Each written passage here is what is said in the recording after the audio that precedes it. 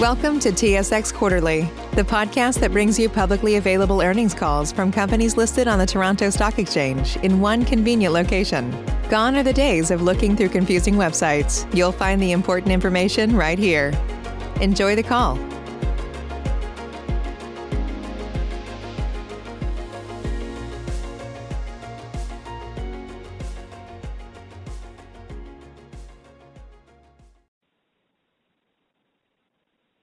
Good day, and thank you for standing by.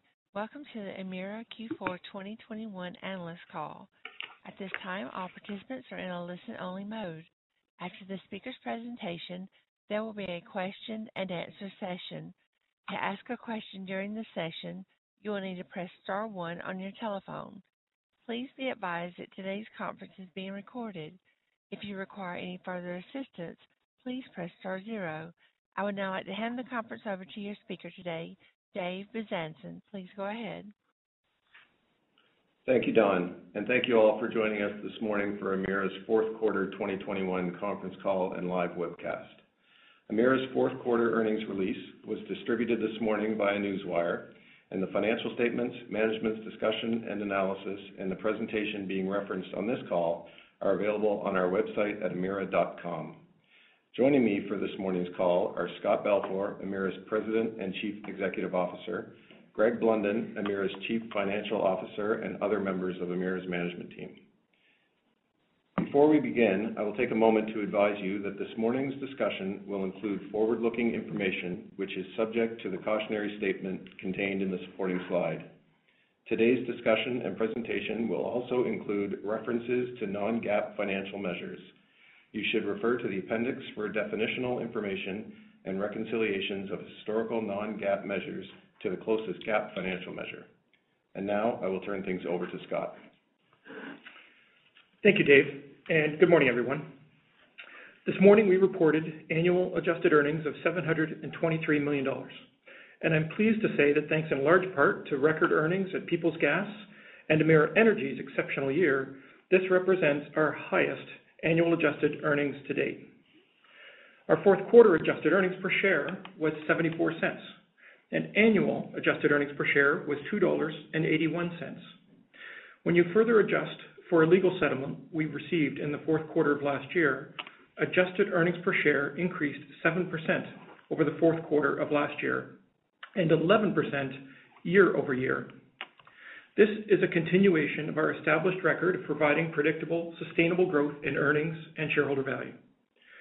Since 2017, we've delivered 8% compound annual growth in adjusted earnings, and in 2021, we raised our dividend by 4%, representing 15 continuous years of dividend growth. Our continued financial and operational success highlight the strength of our strategy and the dedication of our team as they continue to focus on delivering value to our customers. As we advance our strategy to reduce the carbon intensity of our portfolio and invest in a stronger, more reliable grid, all at a pace that is cost-effective for customers, we are well positioned to continue to deliver long-term growth for our shareholders. Nova Scotia Power achieved an important milestone in their decarbonization journey in the third quarter of last year, when hydro energy from Muskrat Falls began flowing to Nova Scotia through the Maritime Link. Access to this clean energy is the major contributor to enabling Nova Scotia to reach 60% renewable energy by the end of 2022. I'm pleased to report that last week, the Utility and Review Board approved the $1.8 billion final cost assessment for the Maritime Link. This represents a significant achievement for the business and a testament to the transparent and disciplined approach taken on large capital projects. In fact, the UARB called it a commendable achievement that we were able to complete this extraordinary project on time and on budget. While seeing the Nova Scotia block fully flowing as it is now is an important step in our decarbonization journey, we know there's more to do. With mandates from both the federal and provincial governments to eliminate coal-fired generation in Nova Scotia, we will have to continue to find innovative ways to achieve these goals in a way that is the most cost-effective for customers. We also continue to be committed to strengthening and modernizing the grid. And in 2021, we saw meaningful improvement in reliability at both Tampa Electric and Nova Scotia Power. With the increasing intensity of storms, like we've seen over the last 2 months in Nova Scotia, we need to continue to invest in strengthening the grid.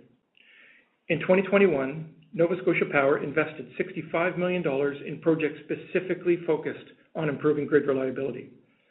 Continued investments in these types of projects has enabled Nova Scotia Power to achieve a 29% reduction in frequency of outages this past year compared to the previous 5-year average. This follows a 16% improvement in 2020 compared to that previous 5-year average. Continued investment in both targeted equipment replacements and upgrades, vegetation management, and new technologies will enable ongoing achievement of these kind of improvements. Tampa Electric also achieved a second consecutive year of best ever reliability performance. Through their continued investment and focus on improving the customer experience, performance metrics like outage duration and frequency have improved by more than 20% since 2019. And momentary outages have been reduced by as much as 55%. Continued investment in their storm protection plan and their continued commitment to their customer positions them well to continue this positive momentum into 2022. Growth across the business has been driven by the effective execution of our strategy. This has been the driver of our growth for the last decade, and we're well positioned to continue delivering this profile of organic growth as demand for cleaner energy continues to grow. Our capital program as a whole really reflects our strategy in action, making carbon-reducing and reliability-enhancing investments of value to our customers. And I'm pleased to say that over 60% of our 2022 to 2024 capital plan is specifically focused on delivering cleaner and more reliable energy. At our Investor Day in December, we shared our updated capital plan of $8.4 to $9.4 billion, a plan that is $1 billion higher than our previous forecast. And beyond 2024, we see this growth extending well into the future. To deliver on our climate goals, we will continue to make investments to decarbonize our portfolio, including investments in renewable generation, energy storage, and transmission. We'll also continue to make significant investments that continue to improve reliability and provide better customer experience. Our ongoing investments in digitalization and decentralization initiatives like smart meters give customers more choice and control, and are also an important part of building a cleaner, more reliable, and sustainable energy future. Our forecast includes $500 million to be invested in the Eastern Clean Energy Initiative at Nova Scotia Power. This project includes investment in new wind generation, transmission infrastructure upgrades, and battery storage to help facilitate the transition away from coal-fired generation. It's our responsibility, in fact, it's our legal obligation to implement the policies that are legislated by provincial and federal governments to phase out coal and reach 80% renewables by 2030. But under the oversight of the regulators' transparent processes, we are also obligated to ensure that we do that in the most cost-efficient and affordable way possible for Nova Scotians.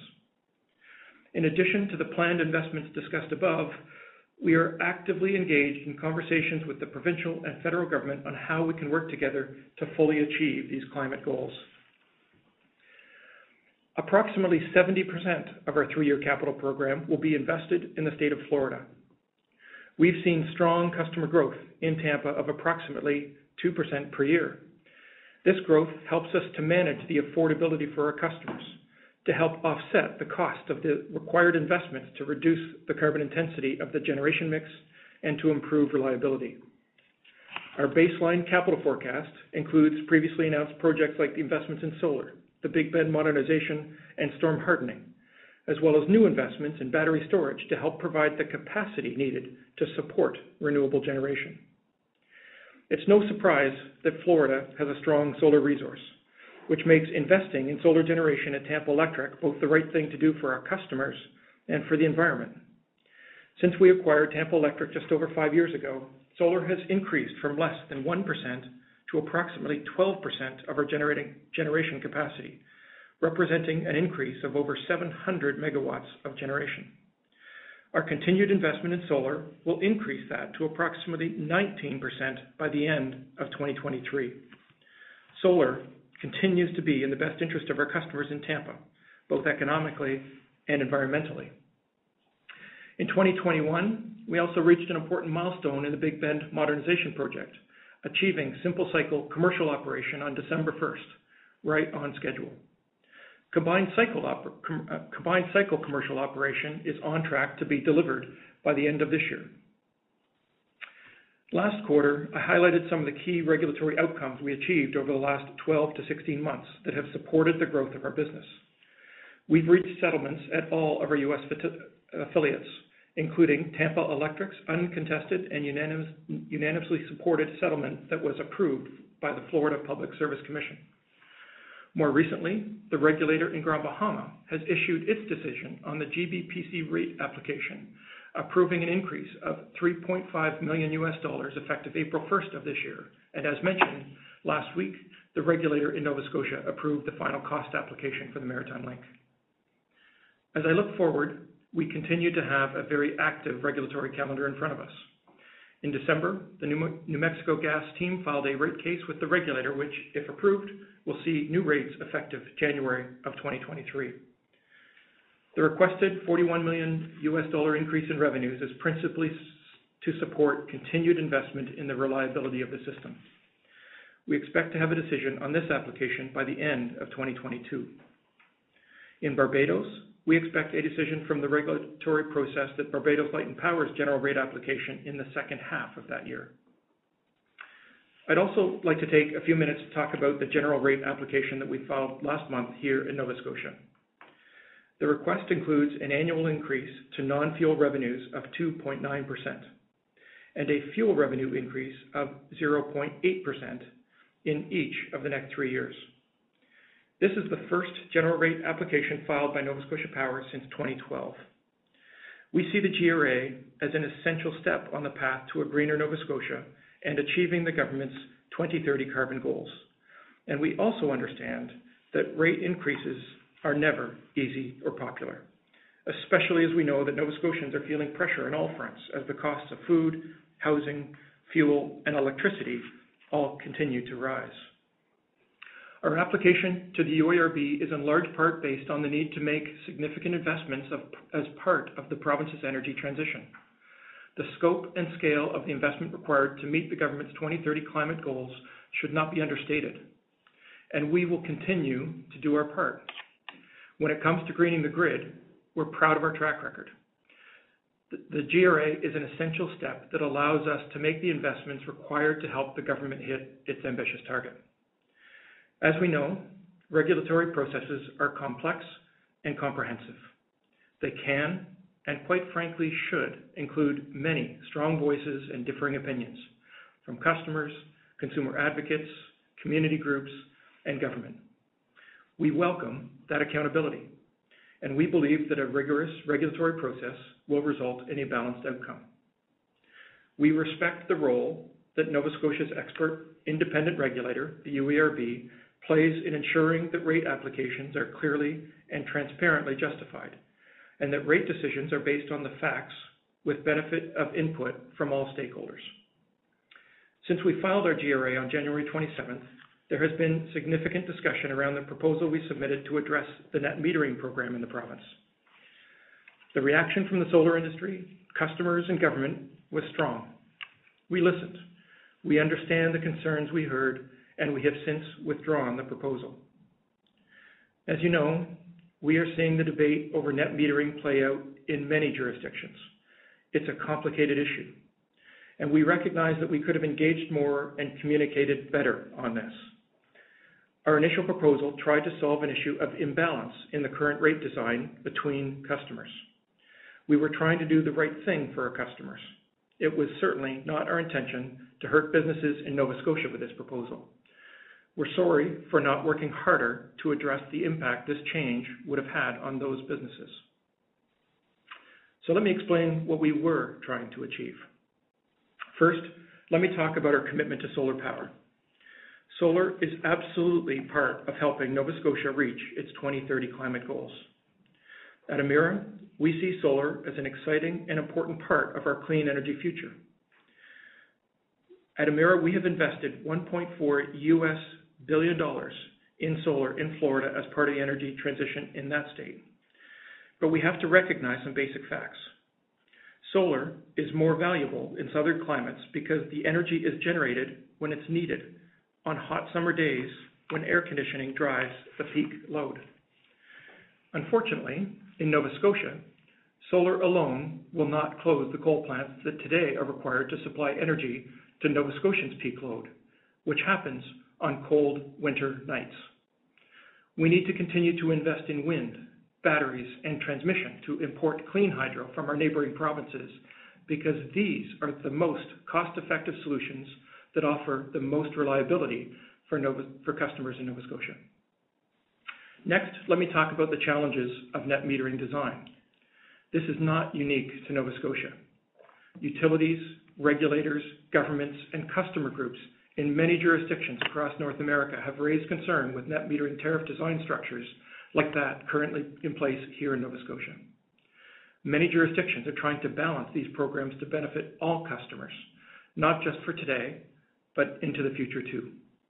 And we look forward to working with government and stakeholders to find the right solution to this challenge for Nova Scotia. On behalf of the thousands of employees who work at Emera and Nova Scotia Power, I'd like to reiterate that we are 100% committed to building a cleaner and greener Nova Scotia. As you've heard me say many times, the greening of the grid and reducing the carbon intensity of the energy we deliver to our customers has been at the core of our strategy for over 15 years. But it's more than that. It's part of our culture. It's what drives our team every day. And we are delivering. Nova Scotia Power has led one of the fastest energy transitions in Canada. This year, 60% of our energy will be from renewable sources. It's real progress, but it's not easy. Over the last 10 years, we've accomplished this progress while keeping total rate increases, including fuel, in line with inflation. Decarbonizing our electrical grid is a complex endeavor, ensuring that the reliability of the grid as a whole is not put at risk. It also requires significant investment, which is why all jurisdictions that are working to reduce the carbon intensity of their energy in Canada and around the globe are seeing the cost of that energy increase.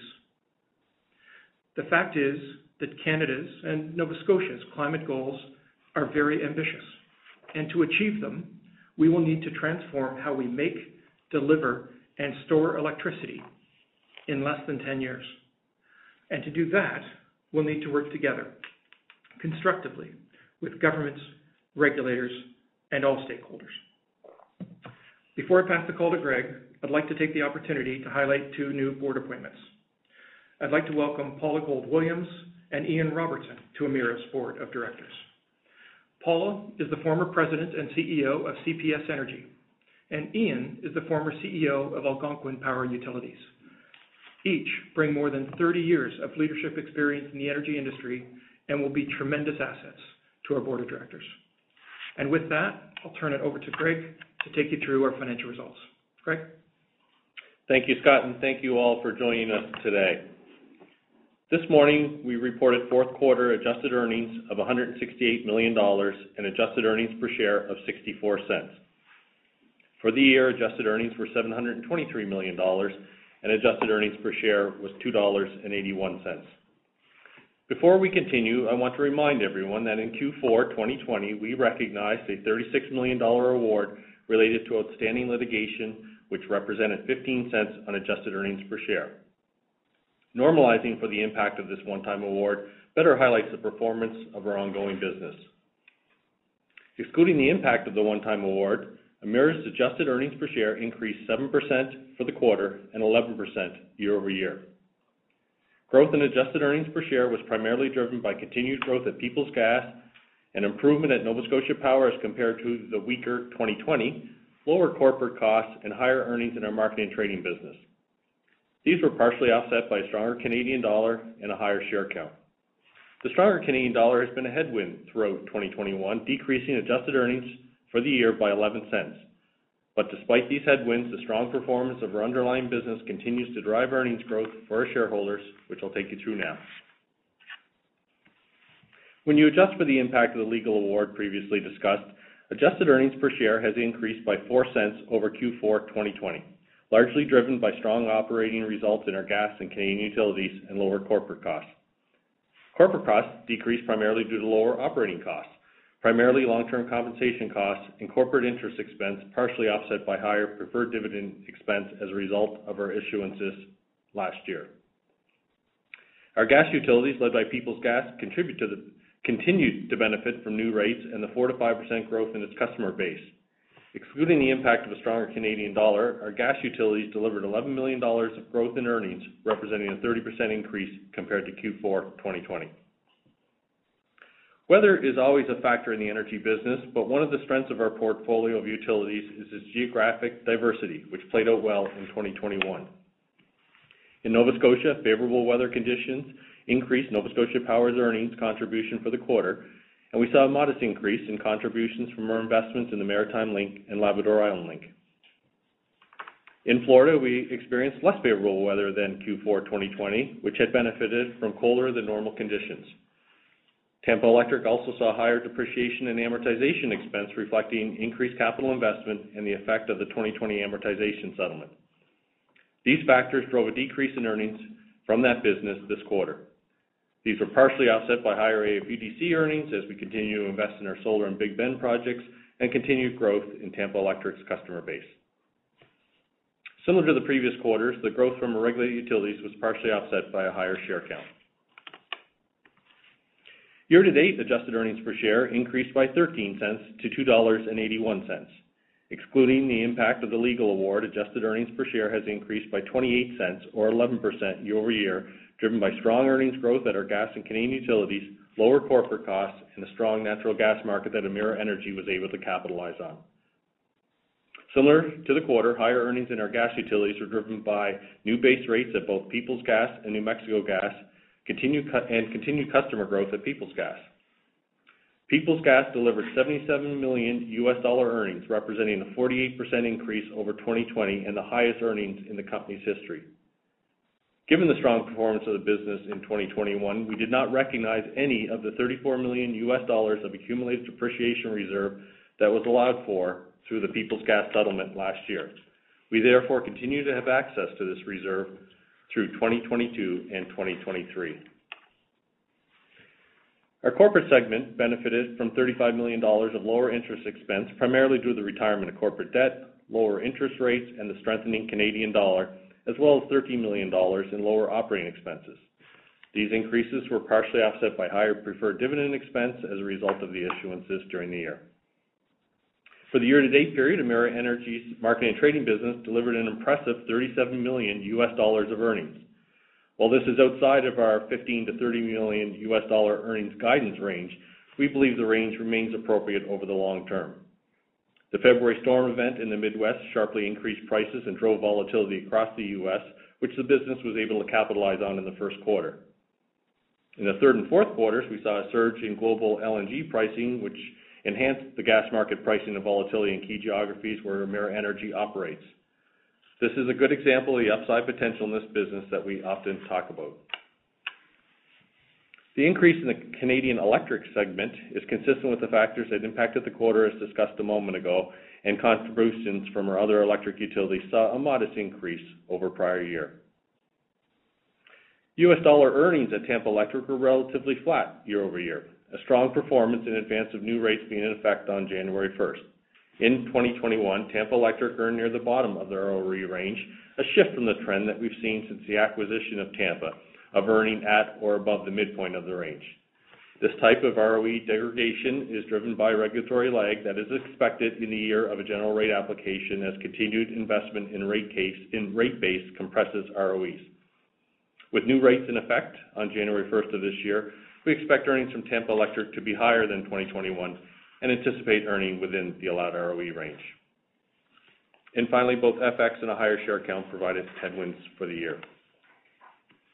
Operating cash flow year-to-date is down $83 million, or 6% compared to 2020, primarily as a result of incremental fuel costs associated with Winter Storm Uri at New Mexico Gas and fuel under-recoveries across the portfolio. To show the cash flow changes in the underlying business, we've broken out the change in cash flow driven by the under-recovery of fuel costs at New Mexico, Nova Scotia Power, and Tampa Electric. Excluding these under-recoveries, cash from operations increased 8% over 2021, reflecting the strong underlying growth in our utility operations and lower corporate costs.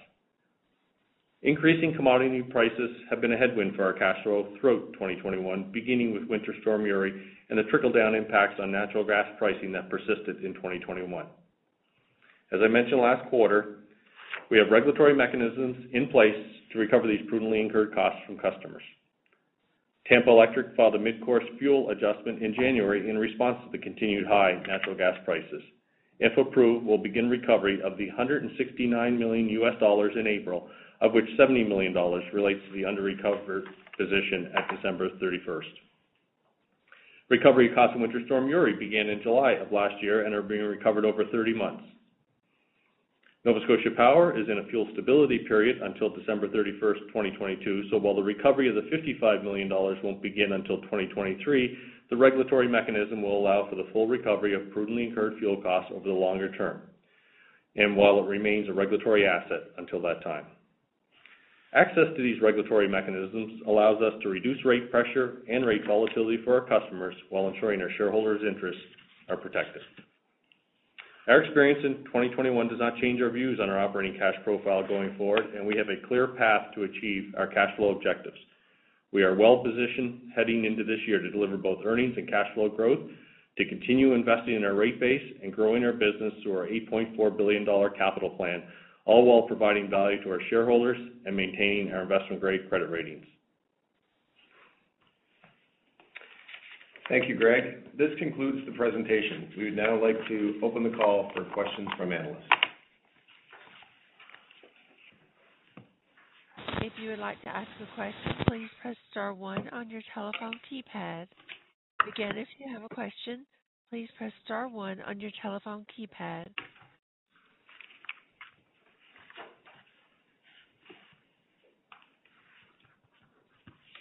Save big on brunch for mom, all in the Kroger app. Get 16-ounce packs of flavorful Angus 90% lean ground sirloin for $4.99 each with a digital coupon. Then buy 2, get 2 free on 12 packs of delicious Coca-Cola, Pepsi, or 7-Up, all with your card. Shop these deals at your local Kroger, less than 5 miles away. Or tap the screen now to download the Kroger app to save big today. Kroger, fresh for everyone. Prices and product availability subject to change. Restrictions apply. See site for details.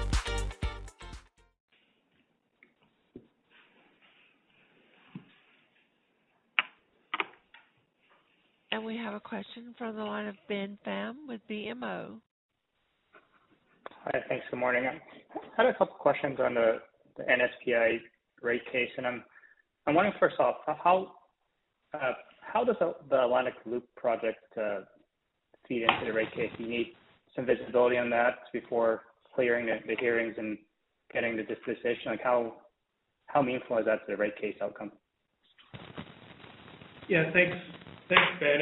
It's Scott, and so look, within the GRA, certainly there's important investments that are proposed as part of the journey to close coal plants.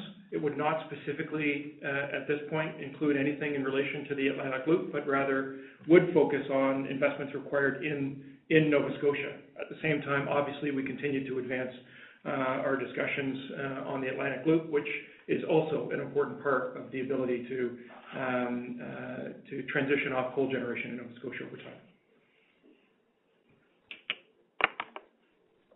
Okay, and then also, what is the thought process around the ROE bands? You kept the midpoint as saying you've interest in earnings sharing mechanism, but you also provide potential for a much lower downside potential, or maybe not much lower, but slightly lower on the downside. Like, is there O&M that you can pick up that you're thinking about? Like, love just the rationale around that ROE change.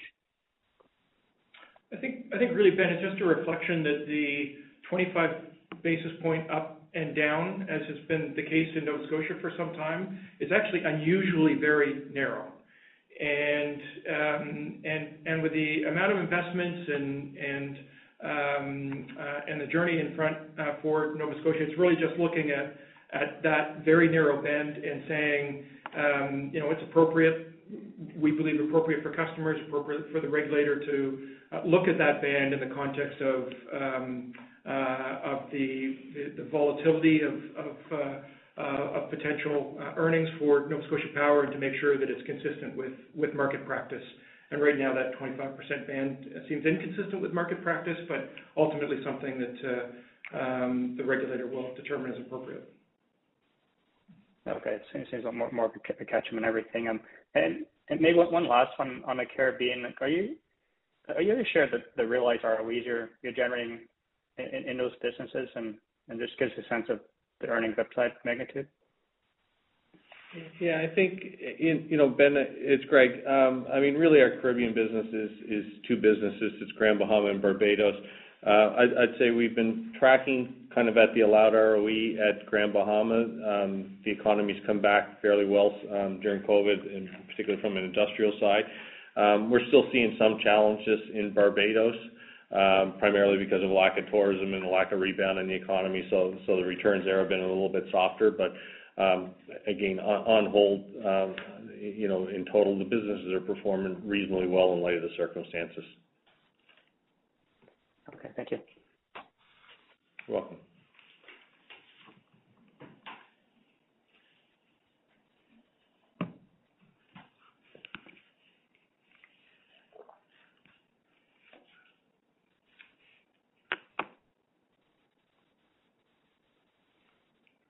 Our question comes from Maurice Choy with RBC Capital Markets.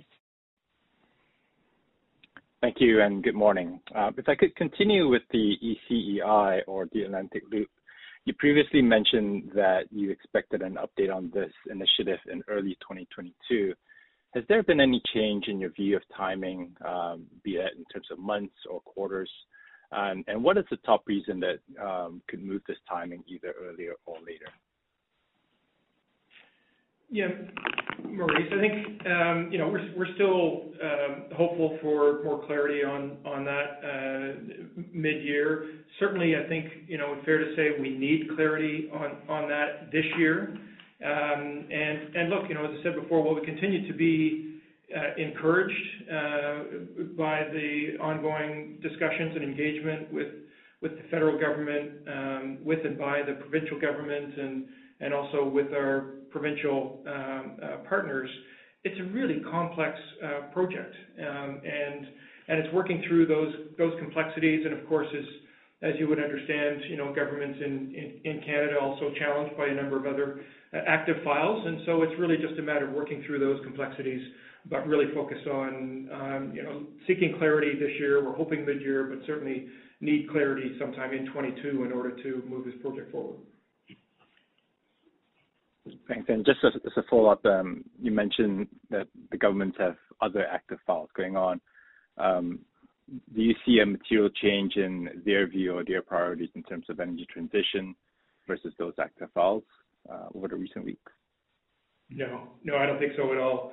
I'm thinking about things like COVID and trucker protests and those kinds of things that are obviously very active, but no, don't see any shift as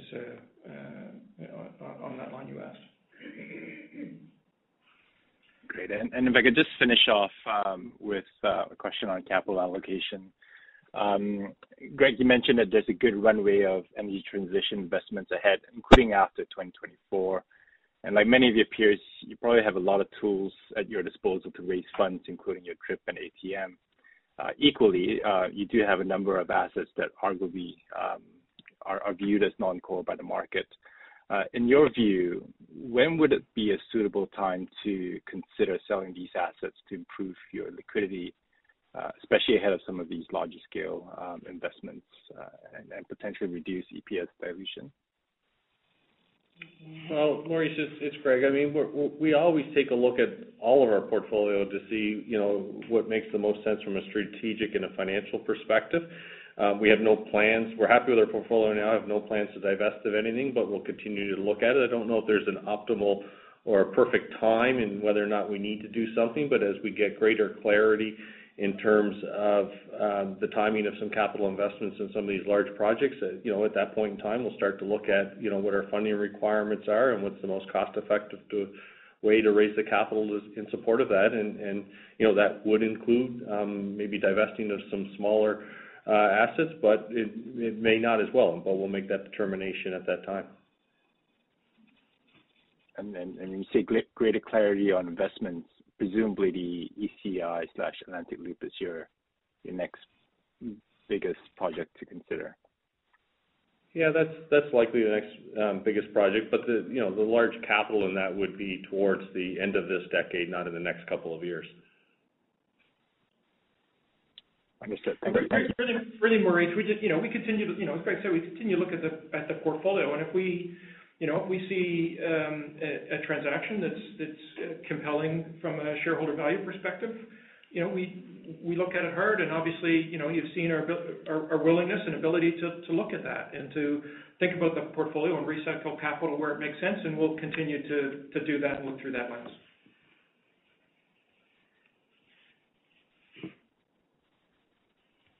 Understood. Thank you very much. Thanks, Maurice. Your next question comes from the line of Rob Hope with Scotiabank. Morning, everyone. Two shorter-term kind of questions in nature. First off, NSPI, in 2022, it looks like you're saying earnings are going to be consistent versus 2021 levels, yet sales volumes will be higher, and you could have the potential for new rates there. What are the puts and takes you're seeing at NSPI in 2021, and are you assuming kind of a positive outcome on your rate filing?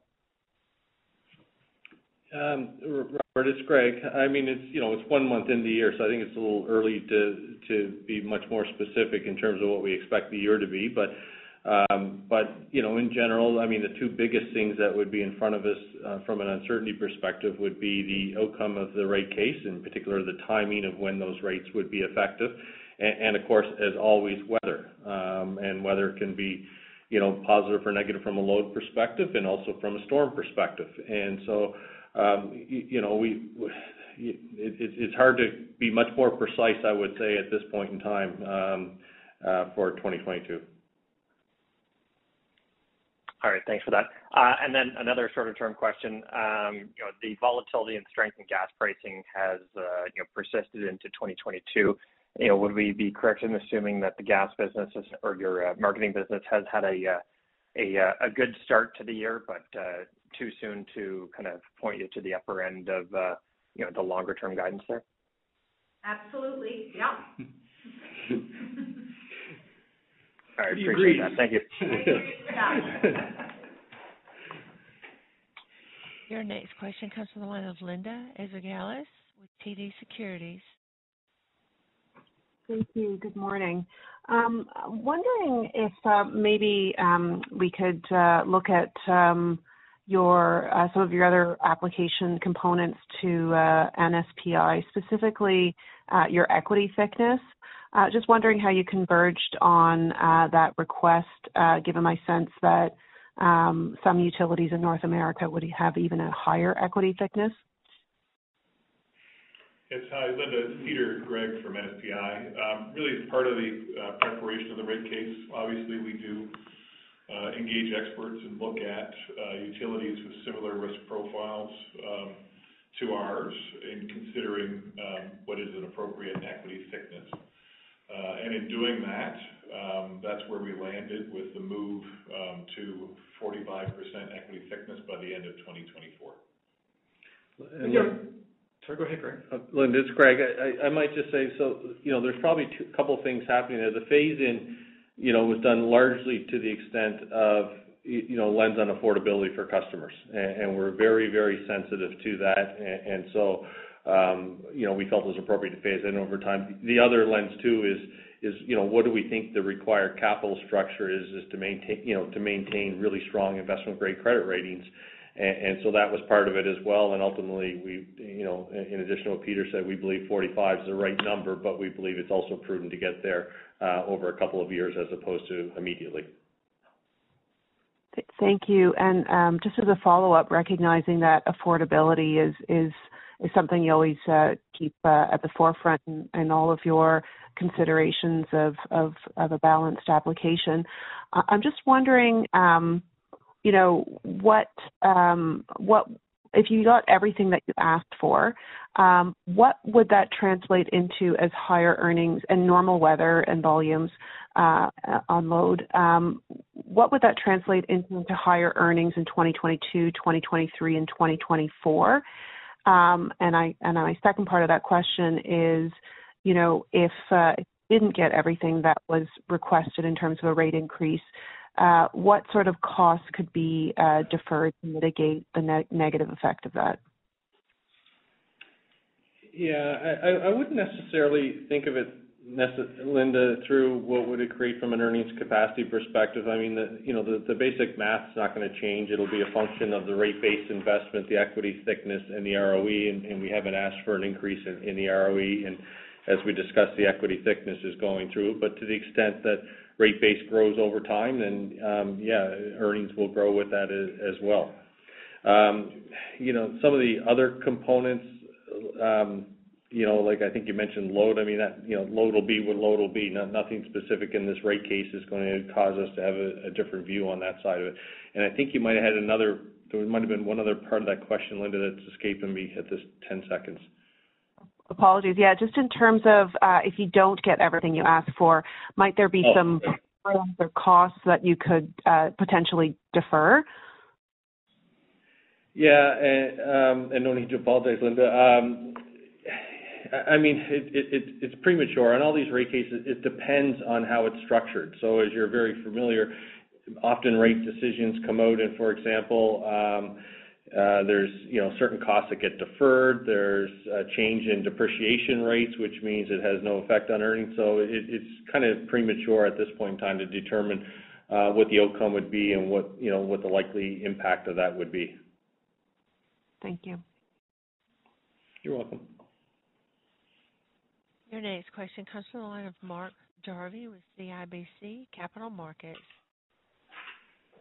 Thanks. Good morning, everyone. This question for Greg. There used to be a slide where you guys talked about a path to $2 billion roughly of operating cash flow. Just with the fuel recovery item you flagged on slide 13, is there an ability to get to that level this year, or do you think that's been pushed out a little bit into 2023? No, I think just the opposite, Mark. I mean, nothing that happened in 2021 changes our view on what we're going to generate from a cash flow in 2021, changes our impact of what we think we'll have for a cash flow in 2022, with the exception of any under recoveries, for example, on Tampa Electric that will get trued up in the mid-course correction. So if anything, our view on cash flow this year is probably even stronger than it was a month ago, just because of the timing of the fuel costs on a period-over-period basis. Okay, great. And then can you guys give us a bit more context in terms of the $2 million holdback per month for the Nova Scotia block? Is it sort of a rolling average, or like is it binary? And then maybe how you kind of true up for the actual $2 million costs if you're shy on the Nova Scotia block? Yeah, Mark, the team's obviously still going through that regulatory decision, but it is a $2 million per month calculation, and then gets factored against the cost of replacement energy, and so and then that gets calculated at the end of the year. So yeah, I think that's the simplest way to describe it. And as I say, though, the team's still going through the details of the decision and getting more precise clarity on exactly the mechanics. But the way I described it is in simplest terms how it works. But if you were, say, 6 months over and 6 months under, but you still average 90, would there be penalties, or would that kind of smooth it all out? Just trying to understand exactly how you get penalized for being short in a given month, and whether or not there's sort of, again, like so that average over the whole year. So as I say, the team's still going through the details to make sure we understand the mechanics, Mark. But I think that the shortfall is calculated monthly. But the replacement energy, obviously, it happens over a longer period of time. So that's sort of the mechanics that the team's still trying to work through and make sure that we understand as part of the decision. But the shortfall is calculated. And maybe just going back to the question on Emera Energy, you talked about the gas markets and how strong they are and ability to, hit the upper end of the range potentially. Anything in terms of transportation costs, you guys can comment on whether or not sort of relative levels versus like heading into 2022 versus where you were in 2021? So we probably have a little bit less transport than we had in 2021. We're not dissatisfied. As you know, that's always a competitive bidding process. And so it has gotten more expensive because of the run-up in gas prices. So we have to be very astute when we are bidding, and we'd rather lose it than overpay for it, to be honest. So we probably have a little bit less going into 2022 than we had in 2021. But again, as I said earlier, quickly, it is very much too early in the year to say anything other than we hope to be within our range. So that's where we are. Got it. Okay. Thanks for taking the questions. Your next question comes from the line of Andrew Kuske with Credit Suisse. Thank you. Good morning. I guess the question's really big picture and directed for Scott, and it's along the lines of the growth we've seen in Atlantic Canada in the last 2 years. We can pick any timeline you want, but it's been a pretty good news story in Atlantic Canada from population dynamics. How does that bake into your longer-term outlooks for your core business?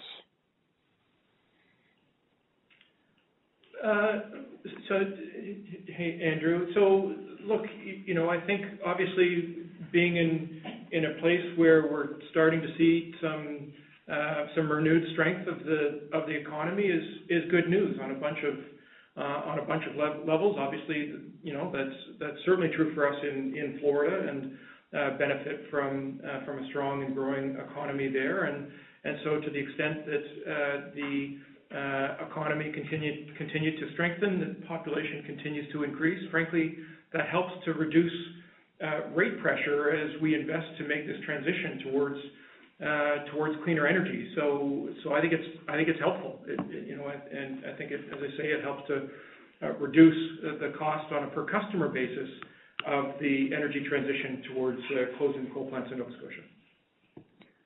Okay, that's helpful. And then maybe just related, with some of the issues that there have been with having transmission lines come from Canada into the U.S., does that wind up being a better news story on a longer-term basis for your decarbonization efforts? Because effectively, hydro plants, and whether they be Quebec or elsewhere in Canada, the easiest access route for them may be places like Nova Scotia to effectively put clean power. That's certainly the proposition we're putting forward. That it makes sense to try and interconnect the region so that we can move energy around and recognize that both Quebec and Newfoundland and Labrador are blessed with hydro resources that are at many times, if not most of the time, more than they need themselves. And rather than moving that energy down to U.S. markets, let's share it within the region and help provinces like Nova Scotia and New Brunswick that still have thermal emitting sources to retire those coal plants. And that's really the whole fundamental thesis of the value, we think, to the whole region of the Atlantic Loop and the Maritime Link projects both. And if I could sneak in one more, is there any longer-term prospect of revisiting your transmission project that you had going from Nova Scotia into Massachusetts? It's not a focus for us today, I'd say, Andrew. Obviously, we know that there's been some challenge in dealing with some of those other proposed transmission lines, but our focus right now is really trying to address the off coal and renewable targets here in Nova Scotia, and as part of that, a transmission interconnect, ideally to Quebec, as part of the Atlantic Loop and broader Eastern Clean Energy Initiative. So that's really where our focus is here right now. Okay, that's great. Thank you. Your next question comes from Dariusz Lozny with Bank of America. Hi, good morning, and thank you for taking my questions. Just wanted to, at the outset, ask about, I think the timeline for the retirement of the Trenton, one of the units there got pushed back by 1 year. Can you maybe just discuss that decision a little bit, how the process is going to procure replacement energy, and whether there's any risk of the timeline potentially moving back again, whether it's another year or any other amount of time? Thank you. Yeah, hi, it's Peter from NSPI. Really, what drives that, our ability to shut coal, is that we need to have available capacity inside Nova Scotia to be able to shut those plants down. There has been a delay in receiving the Nova Scotia block over the past several months. It is flowing now, and that's a positive development.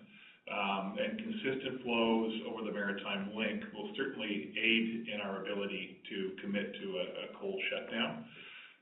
As we go further into the rest of the plants, we've got Nova Scotia, obviously the Atlantic Loop comes into play, things like grid-scale batteries come into play, as do coal-to-gas conversions for the whole story on how to shut down coal. But to your Trent 5 direct question, that is part of ongoing analysis and discussions around the confirmed timing of that. And when we have that nailed down, we're happy to share that.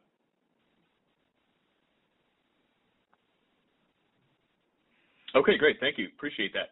And if I can pivot over to Tampa Electric, earlier in the call you alluded to the pending fuel. Your level of confidence on being able to achieve the full ask on the recovery there, particularly given the bill impacts that I think are estimated at maybe low double digits per month, given the current inflationary environment that we're in today? Yeah, Darius, it's Greg. I mean, I don't ever want to speculate what the commission will ultimately decide, but certainly if you look at the track record of the commission and the other investor-owned utilities in Florida, including ourselves last year, generally these approval of these mid-year course corrections go through without a whole lot of controversy. We wouldn't expect this to be any different this year. Okay, great. Thank you for taking my questions. You're welcome. And your next question comes from the line of Matthew Weeks with iA Capital Markets. Good morning. Thanks for taking my questions. The first is just kind of broad. Anything new to report on Block Energy? Yeah, so Block Energy, we continue to be really excited about. I can share with you that the pilot project that entails 37 homes in Florida. These are, homes that have been built and are being lived in, are now starting to be live connected. The Block system is now live and active and is performing exactly as we expected. And so, that continues to build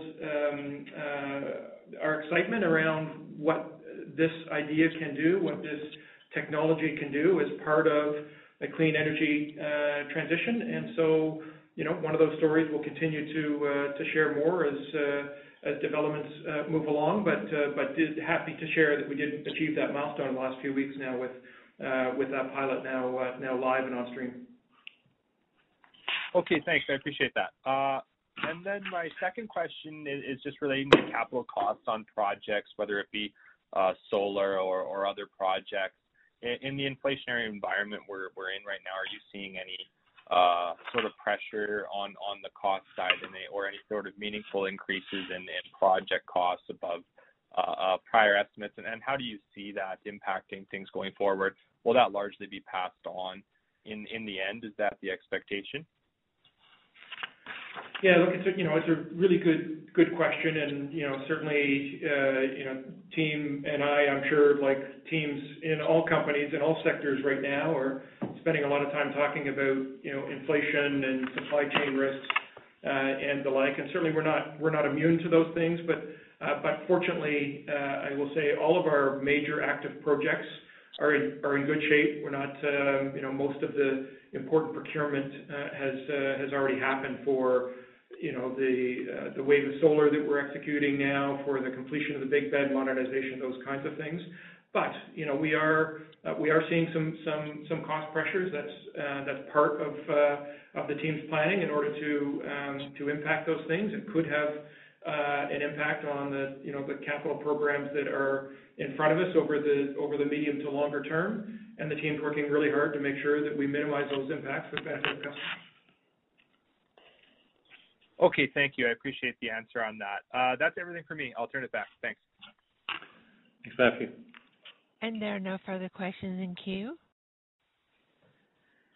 Okay, thank you, Don, and thank you all for your participation and continued interest in Emera. This now concludes our call for today. Have a great day. Thank you for participating in today's conference call. You may now disconnect. When you need mealtime inspiration, it's worth shopping Kroger, where you'll find over 30,000 mouth-watering choices that excite your inner foodie. And no matter what tasty choice you make, you'll enjoy our everyday low prices, plus extra ways to save, like digital coupons worth over $600 each week. You can also save up to $1 off per gallon at the pump with fuel points. More savings and more inspiring flavors make shopping Kroger worth it every time. Kroger, fresh for everyone. Fuel restrictions apply. Save big on brunch for mom, all in the Kroger app. Get 16-ounce packs of flavorful Angus 90% lean ground sirloin for $4.99 each with a digital coupon. Then buy 2, get 2 free on 12 packs of delicious Coca-Cola, Pepsi, or 7-Up, all with your card. Shop these deals at your local Kroger, less than 5 miles away. Or tap the screen now to download the Kroger app to save big today. Kroger, fresh for everyone. Prices and product availability subject to change. Restrictions apply. See site for details.